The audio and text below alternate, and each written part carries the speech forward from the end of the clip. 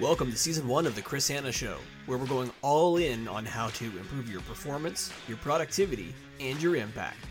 Today's podcast is brought to you by my website, chrishanna.ca.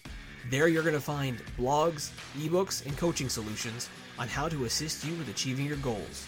You'll also find a description of some of my recent speaking topics that are currently offered. For all that and more, visit chrishanna.ca today. Welcome to the Chris Hanna Show. Today we're talking about the ABCs of success, being authentic, bold, and confident. In life, we all face tough choices and situations. You're going to be tested. Often you'll find yourself being watched to see how you handle what comes your way. Whether you know it or not, everyone is watching, especially when you're a leader. With all eyes on you, watching everything that you do or you don't do, your perception will determine your fate. One thing that's obvious to everyone watching you is whether you are being authentic and genuine. So what does being authentic mean? Why does it matter? Well, trust is the foundation of all relationship. And if people are unsure of your intentions, they're going to question whether or not what you say and do is actually on the level, if it's legit or not. Do you follow your own advice, or do you deviate and you go rogue? If you're fake and you don't support something, yet you pretend to do so, you run the risk of being perceived as maybe a hypocrite. So what if you are not authentic with yourself? Sometimes we question ourselves. We often wonder which path to take and which decision ultimately to make. Now, some of us wonder if we're imposters, kind of portraying a role that no longer represents who we are. I've had incredible periods of self-doubt throughout my career, unsure of whether I'm making the right decision. It's not a fun place to be. Furthermore, I've been in roles previously where I had to act a certain way in order to fit in with the organization. Trying to work somewhere and fit in and not being yourself leaves somebody feeling burnt out and exhausted. I've been there before, and it's quite an unfortunate, set of feelings.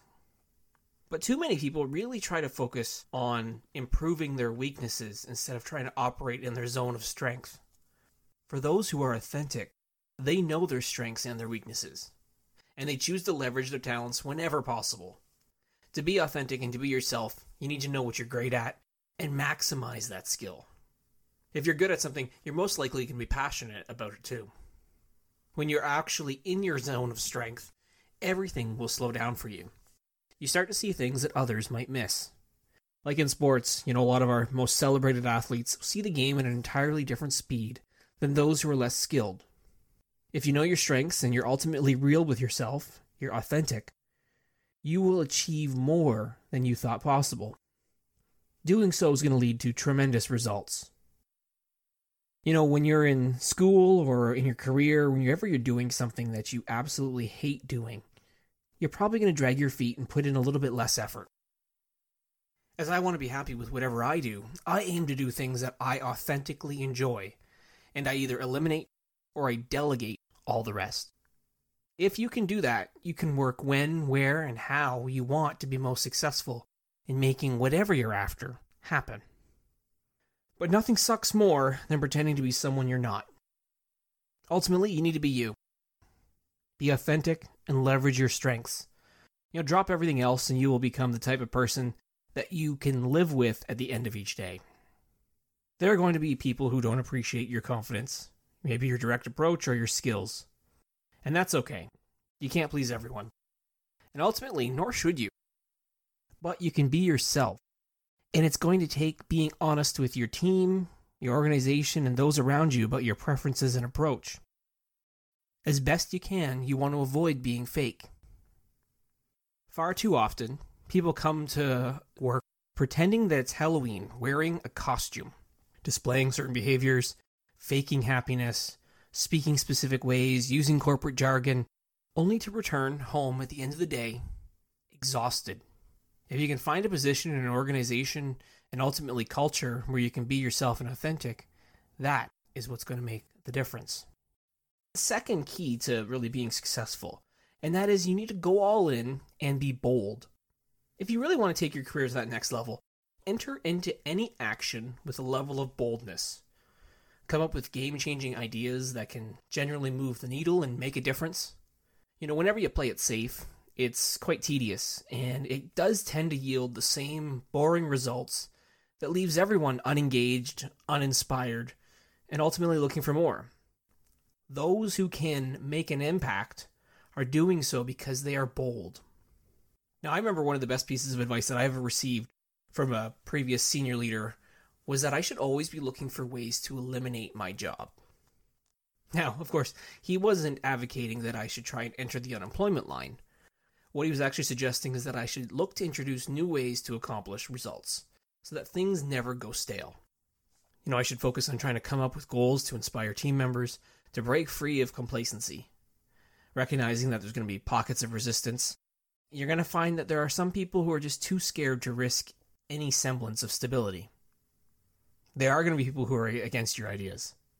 Some people are just too scared to rock the boat or do anything that requires a little bit of additional effort. You might be able to try and influence them, but you are going to run into resistance sometimes when you are trying to be bold. There are some people that I know I've come across in my career who suffer from analysis paralysis. They're afraid to decide, or they want to discuss improvement opportunities for months on end. Sometimes you just need to move past them, or work around them. But doing something half-assed never usually leads to results that are outstanding. One foot in the door and one foot out often leads to a level of indecisiveness and frustration for you and for anyone else that's with you on the journey. You're not always going to win. Sometimes you will try something bold and it will fail, but that's okay. Because if you learn from the failures, occasionally fantastic opportunities will come your way that you never thought possible. I once applied to speak at a conference, and I put in hours of work into my proposal. Instead of doing the bare minimum, I included a full copy of the slides I would share. I was so confident that I'd be selected to speak. Instead, it didn't work out. I failed to be chosen. Unsure of where to go next, I was admittedly disappointed at being rejected. Now, because I was bold and I provided way more than others, someone who viewed my work reached out and provided me with another opportunity to contribute. From there, I was able to regularly write, contribute, and speak to a different audience, opening up even more opportunities for me personally and professionally. Actually, the best projects and opportunities I've ever experienced in my career have happened because I was bold enough to push for them. Sometimes what I wanted to go after took longer than I initially thought it was going to take, but the result was so game-changing that I can't help but be happy. Other times, my boldness has led to opportunities to chase my dreams in other areas I didn't think I was ready for or given the chance, but I ultimately welcomed them. Whenever you can be yourself and be authentic in making decisions and choosing your own path, you are going to be able to achieve tremendous results. The key to success is not only just being authentic and going all in and being bold, but there's one last piece to it, and that is confidence. Confidence is vital. Unfortunately, though, being confident can rub some people the wrong way, creating both perception issues that's maybe unintended. Even worse, some people see confidence as threatening or a source of envy, and that can create unnecessary drama for yourself. We all do need some level of confidence in ourselves, in our leaders. Speaking from a leadership perspective, people are naturally drawn to confident leaders. They tend to be more charismatic, compelling, and influential. The confident leader is also someone who is usually a bit more extroverted too, but they don't have to be. Confidence is often associated with competence and skill. The more competent one is with a specific talent, the more confident they will be. If given the opportunity between choosing a confident surgeon or someone unsure of their abilities, any sane person would definitely take the confident surgeon. Most organizations want to ensure that they have leaders who are confident in leading their teams and critical projects. Less experienced employees are often paired up with confident leaders, expected to share their knowledge, while also knocking down barriers to success. Employees really don't want to work with somebody who questions themselves or is unsure of what to do. I've personally worked for some of these leaders before, and it's incredibly painful when you have somebody who's just not confident in their abilities. In terms of public speaking, a lack of confidence communicating really can erode the credibility of any presenter too. Since influencing others relies so much on sharing info and presenting, a confident communicator will persuade others to act compared to those who are less confident. But as I mentioned earlier, there are drawbacks of being a confident person. The percentage of confident versus unconfident people, it varies greatly depending on the industry and the organization.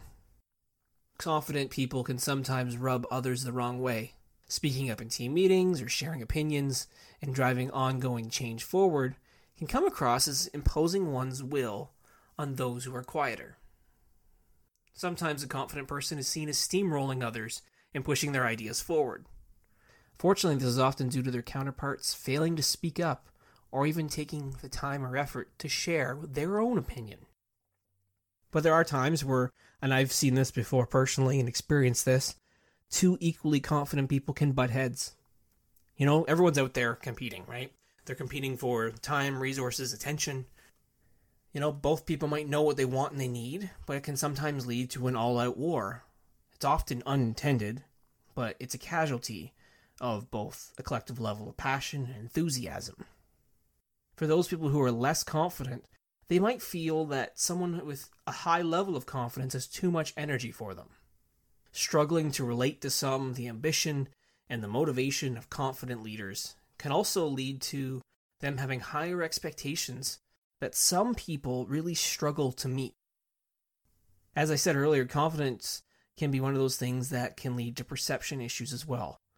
Some people might equate confidence with a level of arrogance or being cocky. These are subjective terms that really are a matter of perspective and vary greatly depending on the person. But you have to be mindful, if you are confident, if the wrong person perceives you as cocky or arrogant, it could be dangerous. I'm personally someone who is confident. I know what I am good at, and I try not to pretend to do something or to be an expert in some area that I'm not really skilled or confident in. If I'm wrong, I'll learn from the mistakes made. For me, confidence can come from a variety of sources, but I think there's two areas that contribute the most to it, and that is experience and mindset. The more experienced someone is in terms of their specific talents, the more confident ultimately they're going to be. If I spend years, say, building, managing, leading teams to achieve outstanding results, I'm going to be more confident than someone who's never done it before. In terms of my mindset, if I'm someone who's open to new possibilities and willing to learn from mistakes instead of dwelling on them and being crushed, odds are I'm probably going to be more confident. At the end of the day, I'm just trying to make sure that people are looking at challenges as opportunities for improvement instead of seeing them as enormous obstacles. So really, to achieve success, there are 3 points to remember. If you want to set yourself up for success, you need to be authentic, bold, and confident. You've been listening to The Chris Hanna Show. To have me speak at your next event, or for additional solutions to help you achieve more than you thought possible, visit chrishanna.ca today. For other solutions and resources designed to help companies and leaders rethink and evolve their approach to managing, be sure to check out evolvingmanagement.com. Lastly, please remember to subscribe and share to receive the latest episodes wherever you listen to your podcast. We look forward to connecting with you again soon for another episode of The Chris Hanna Show.